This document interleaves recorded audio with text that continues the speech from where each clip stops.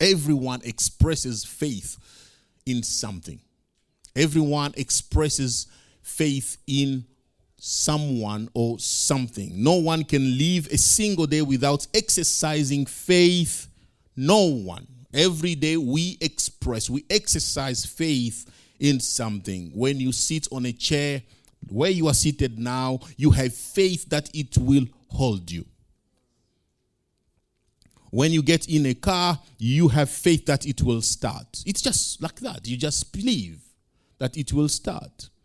When you send a text on your phone, you have faith that the message will go. You have faith in the service provider that they will get your message to the destination. You have faith. Every time you walk in a building, like you came here this morning, you had faith in the architects. You had faith that the structure will stay safe. But we get disappointed when we put our faith into something or someone, and then they fail to deliver what we expected of them. That means that the outcome of our faith depends primarily on its object. Let me say that again. The outcome of your faith depends on the object you put your faith into. In other words, your faith is only as good as the object in which you place your faith. If you put your faith in your poorly maintained car, sometimes it may fail to start. If you put your faith in your phone service provider, sometimes they have technical difficulties and your phone calls don't go through. You know that. That's why Jesus commands that we carefully choose the object of our faith. And he said we should put our faith into the immutable, omniscient, omnipotent, omnibenevolent God. Why we call him omnipotent? Because he can do all things. He's got all the power. Why we call him omniscient? Because he knows everything. Mark 11:22-24. Jesus replied to them, have faith in God. Truly I tell you, if anyone says to this mountain, be lifted up and thrown into the sea, and does not doubt in his heart, but believes that what he says will happen, it will be done for him. Therefore, I tell you, everything you pray and ask for, believe that you have received it, and it will be yours. Jesus did not advise his disciples to believe. He did not ask them to believe. We can all believe in something. But he was specific about the object of their faith. He was direct. The disciples were supposed to have faith in God. Not just to believe, but to believe in God. And then that faith would give them the power to move the mountains. He did not just say, believe and you shall move the mountain. He said, believe in God. And then you can speak to a mountain to move. He was specific about the object of their faith. But there was a condition to that faith. Believe in God. And then you can speak to these mountains. But they were not supposed to doubt. After believing in God, they were not supposed to doubt. Doubt was the number one enemy of their faith. Jesus said to them, believe in God, but do not doubt. If you believe and do not doubt, then you will speak to the mountain. So Jesus put doubt as the number one enemy of our faith.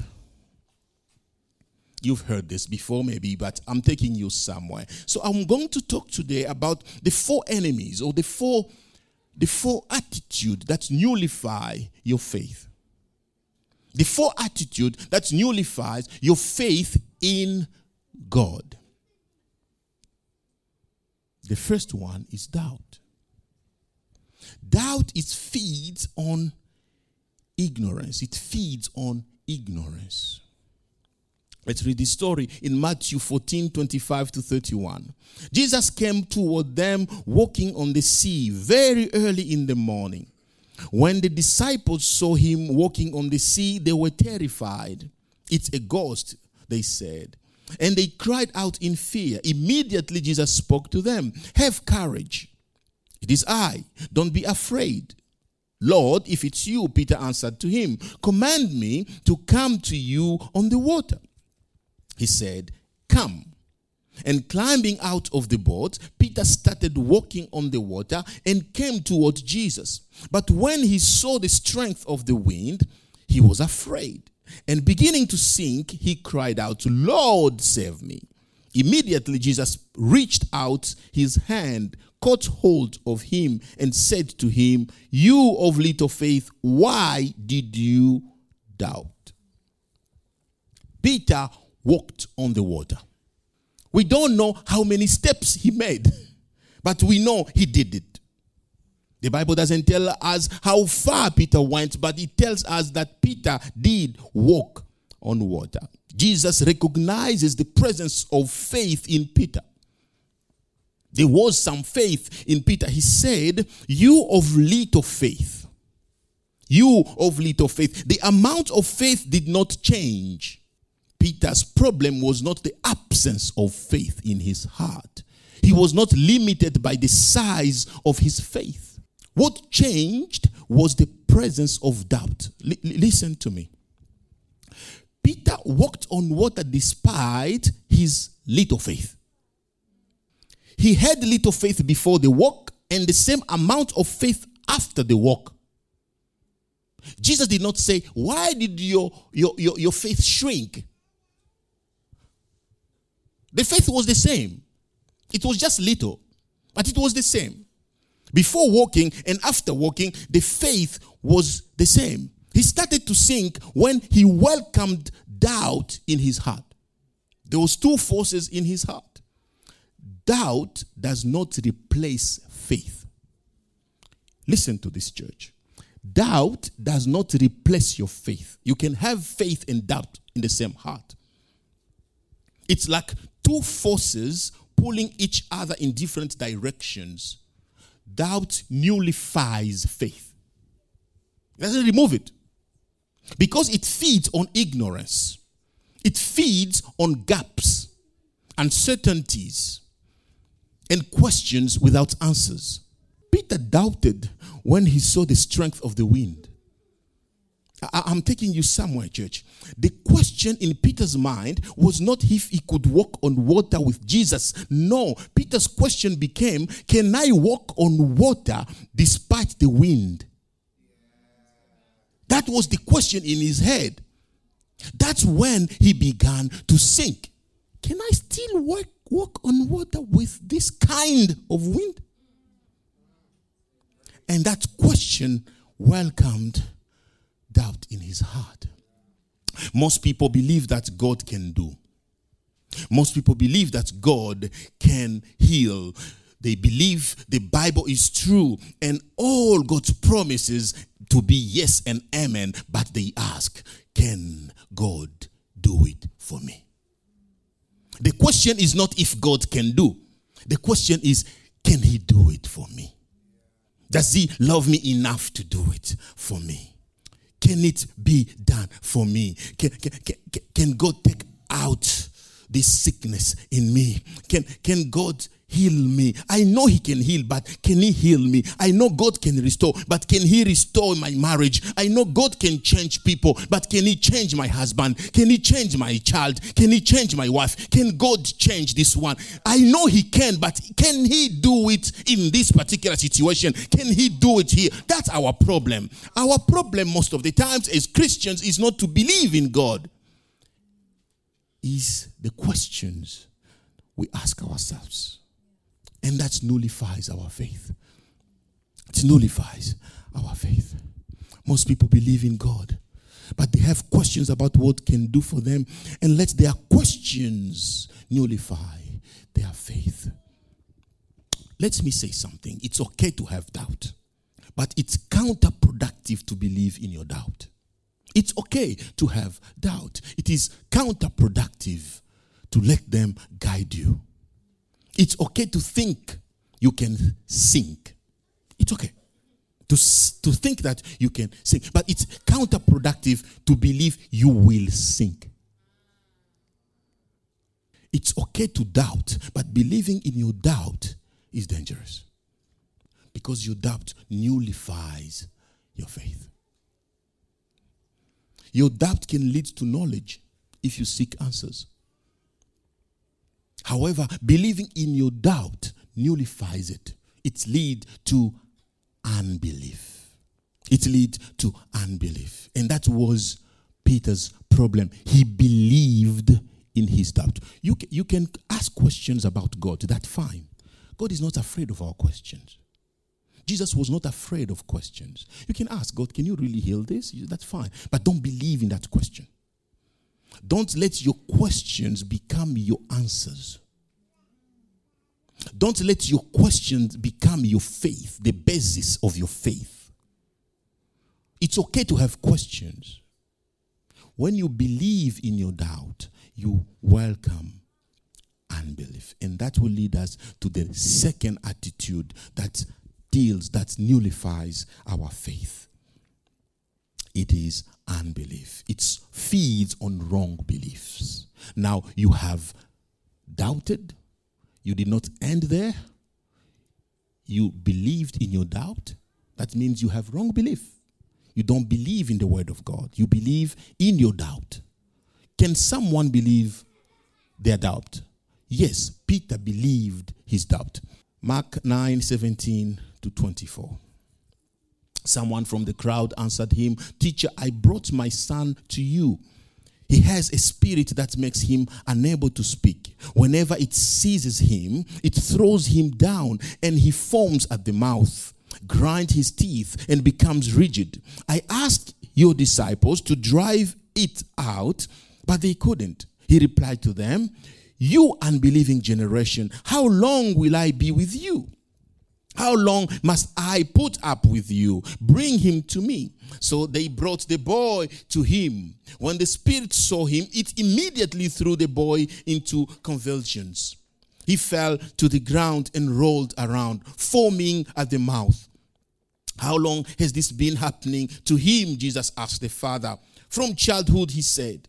"And many times it has thrown him into fire or water to destroy him. But if you can do anything, have compassion on us and help us." Jesus said to him, "If you can, everything is possible for the one who believes." Immediately, the father of the boy cried out, "I believe, help my unbelief." This boy's father came to Jesus because he believed Jesus could heal. That's why he came. Why did he come? He did not come to test Jesus. He came because he believed. He had heard of stories about Jesus healing and delivering people, and he came knowing Jesus can heal my son. He believed in the first place. That's why he came. When Jesus asked him, "Do you believe?" he answered, "I do believe." That's a proof that he believed. He added something. He said, "Help my unbelief." I do believe, help my unbelief. He recognized the presence of belief and unbelief in the same heart. The father himself said, "I believe, but help my unbelief." He understood that there were two forces in his heart. He believed in Jesus on one side, but on the other side, he believed in facts. On one side, he believed in Jesus' power. On the other side, he believed in circumstances. He could see how dangerous things were. He could see how powerful the sickness was. He needed his faith in Jesus to overpower his belief in the situation. That's why he said, "Help my unbelief." The unbelief was fighting the belief. He needed Jesus to help his faith to override fact. He needed Jesus to help him. Often, we fail to receive our miracle, not because we don't believe in God, but because we fail to let go of our belief in the circumstances. When mountains obstruct our view of God, we believe in what we see more than what God says. And that's unbelief. Unbelief is when your circumstances are just in front of you. You can only see them. You can't see God beyond it. You can't see the plan of God beyond it. You can't see God in heaven. You can't see God working around you. You can only see the circumstance. That is what we call unbelief. When you believe in your circumstance more than the power of God working around it. That is what was going on with this father of this son. When our pain, our hurt, our confusion overrides our faith, we give into unbelief. This man believed Jesus, but he could not let go of the fear, of the hurt, of the confusion, the overwhelming situation of his son. Put yourself in his shoes. What would you do? It was overwhelming. And Jesus called his disciples, "You unbelieving generation." Why is Jesus calling his disciples unbelieving? I can imagine that the disciples were intimidated by the situation of the boy. Now, look at this. Let's read this. 18. Whenever it seizes him, it throws him down, and he foams at the mouth, grinds his teeth, and becomes rigid. I asked your disciples to drive it out, but they couldn't. It was intimidating. And then Jesus comes and says, "You unbelieving generation." When we believe in our doubt, we fail to see the power of God. When we believe in fact, our faith is shaken. When we are overwhelmed by our circumstances, we give in to unbelief. Unbelief is when fact override faith. And maybe that's where you are. Maybe that's where you are in your life. When you look at that situation, you don't think it can change. Maybe that's where you are. I don't know what you're going through. But the facts in front of you, they are screaming louder than the voice of God.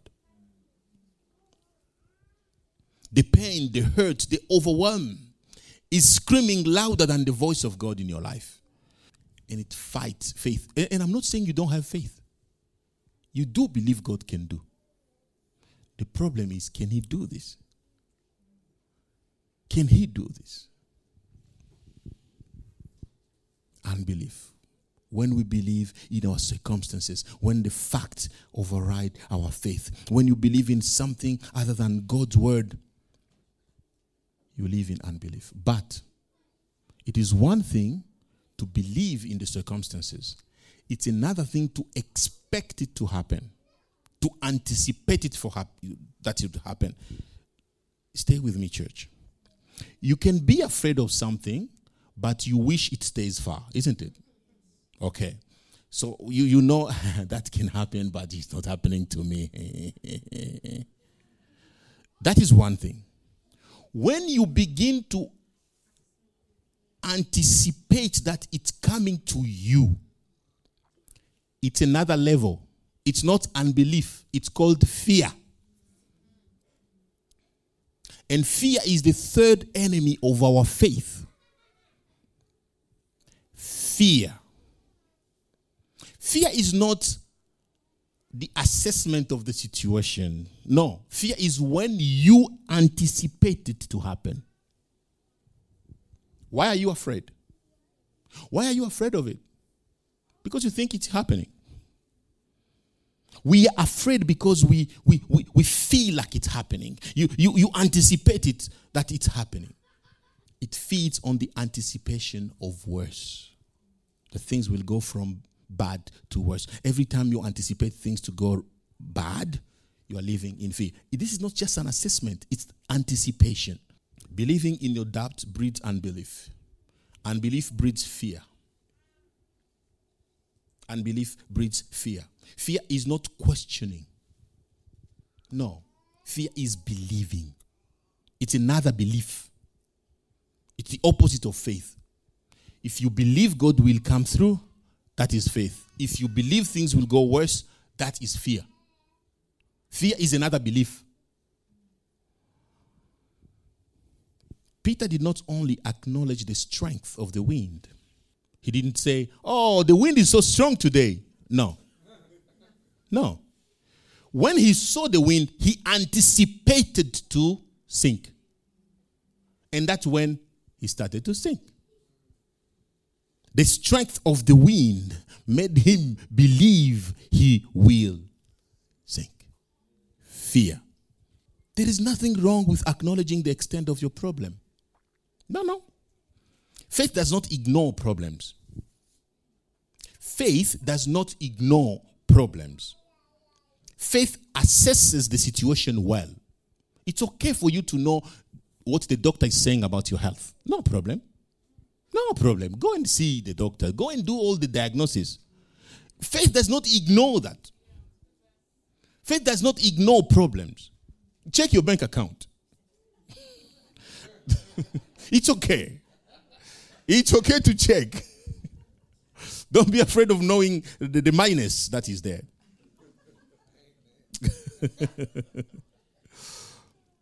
The problem for Peter was that he believed the threat would consume him. He welcomed fear. Fear is when you allow the threat to consume you. Fear is when you let your assessment of the situation override your judgment of God. When you assess your situation and you think of God, you think, this situation is just, I don't think God can do this. I don't think God can do this. You start to doubt what God can do. You welcome fear. Your assessment of the situation override your judgment of God. Your assessment of God. That is when we welcome fear in our heart. When you expect the worst, you are living in fear. When you expect the best from God, you are living in faith. Look, God does not want us to spend our lives preoccupied with the next worst thing that may happen to us. What is it again? Is it your car this time? Or is it your wife this time? Is it your uncle this time? What is going to go wrong this time? Is it your business? And you keep expecting something to go wrong. Like when everything is going well, you look around you. So, no, I know something is about to happen. I know something is about to happen. Why? And people say, things always go wrong for me. That is a strong statement. That's a curse. Are you sure? You're still breathing and you're saying things always go wrong for you? Always, really?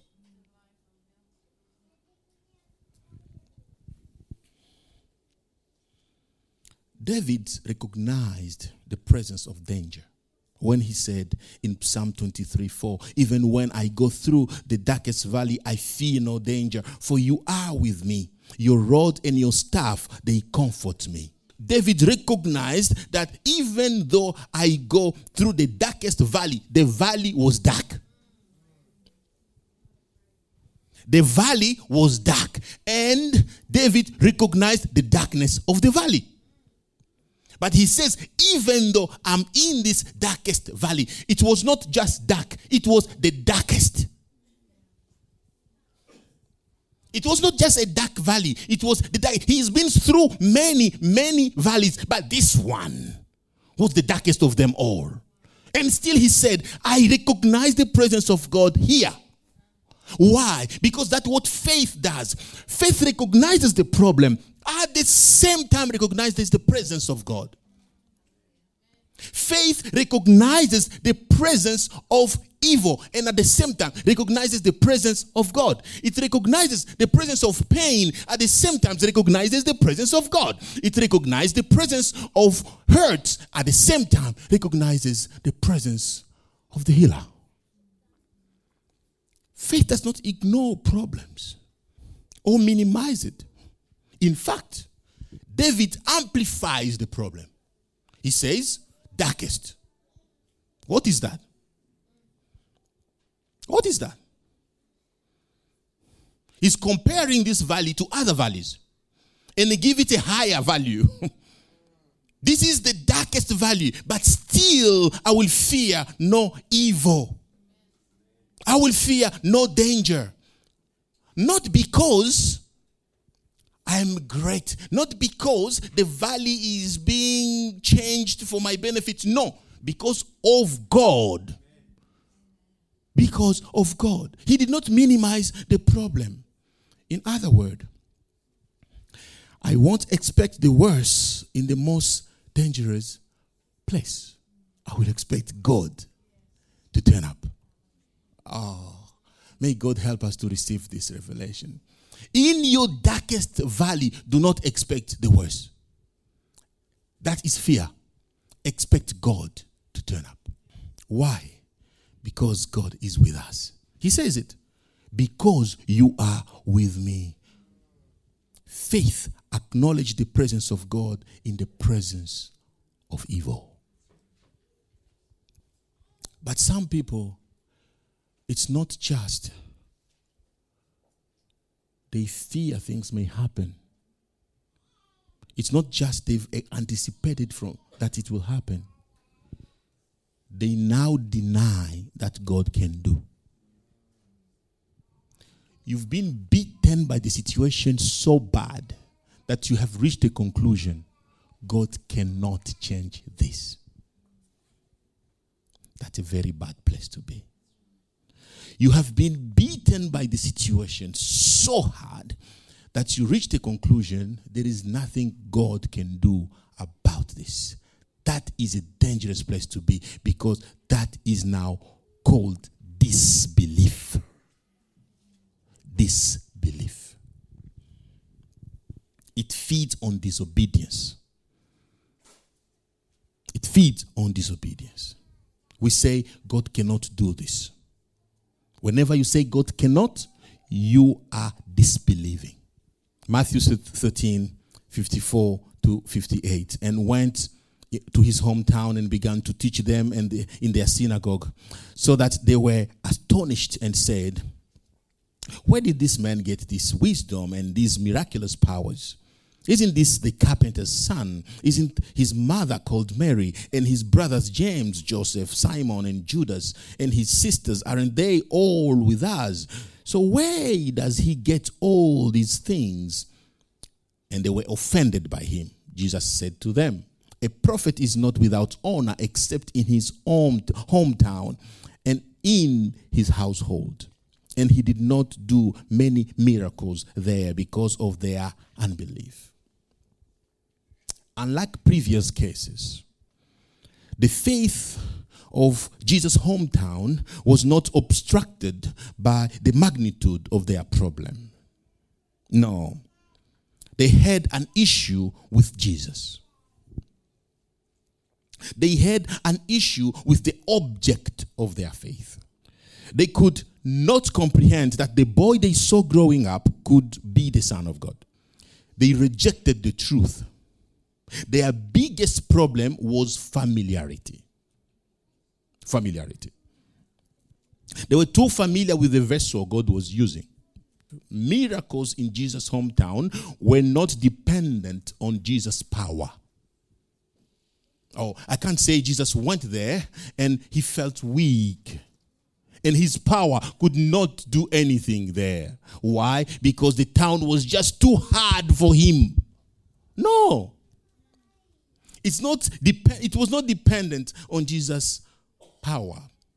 The miracles there were dependent on their receptiveness. Receptiveness. Miracles in Nazareth dependent on their ability to believe not only in God but also in Jesus. These people believed in God. They were religious. They failed to believe in the one sent by God, Jesus Christ. That's what the problem was. Can God use this? We have issues with the ways God answers. God, I want you to give me my husband, but he needs to come from this way. Lord, I want you to give me that job, but it has to be in Sydney. Lord, I want you to give me this land, but I want that one there only. Why give to God how he should answer you? We try to dictate how God will answer. And these people in this town were trying to dictate how God should appear. He should come in this form, he should come in this form and this form. And they obstructed their view of God by determining how should God appear. Disbelief is when we give up. Because God did not appear in the way we wanted him to appear. Because God did not answer the way we wanted him to answer. Disbelief is when we reject the truth of God. We reject the word of God. We reject what the Bible says about our situation because we believe so much into our situation than we believe in the word of God. Maybe that's where you are. Maybe you have given up. Maybe you have given up. I want to encourage you today. Bring your faith to life. All you need is faith. Look, these 4 enemies are detrimental to your faith. It's okay to doubt, but don't believe in your doubt. Let your doubt lead you to the truth. Let your doubt lead you to Jesus, to his word. Ask questions, but ask questions to know. Don't believe in your questions. It's okay to assess your situation, but don't anticipate it to happen. Don't anticipate it to happen to you. No, it's okay to know that, okay, God, I've heard from the doctor, this is my situation. What do you say about this? What is your word over this? And I'm not saying bad things don't happen to good people. I'm just saying good people should believe in God through bad things. Keep trusting him. Keep trusting him. Trust his love. Trust his care. Trust his plans. Trust that he has a plan for you. Don't reject God because of the situation.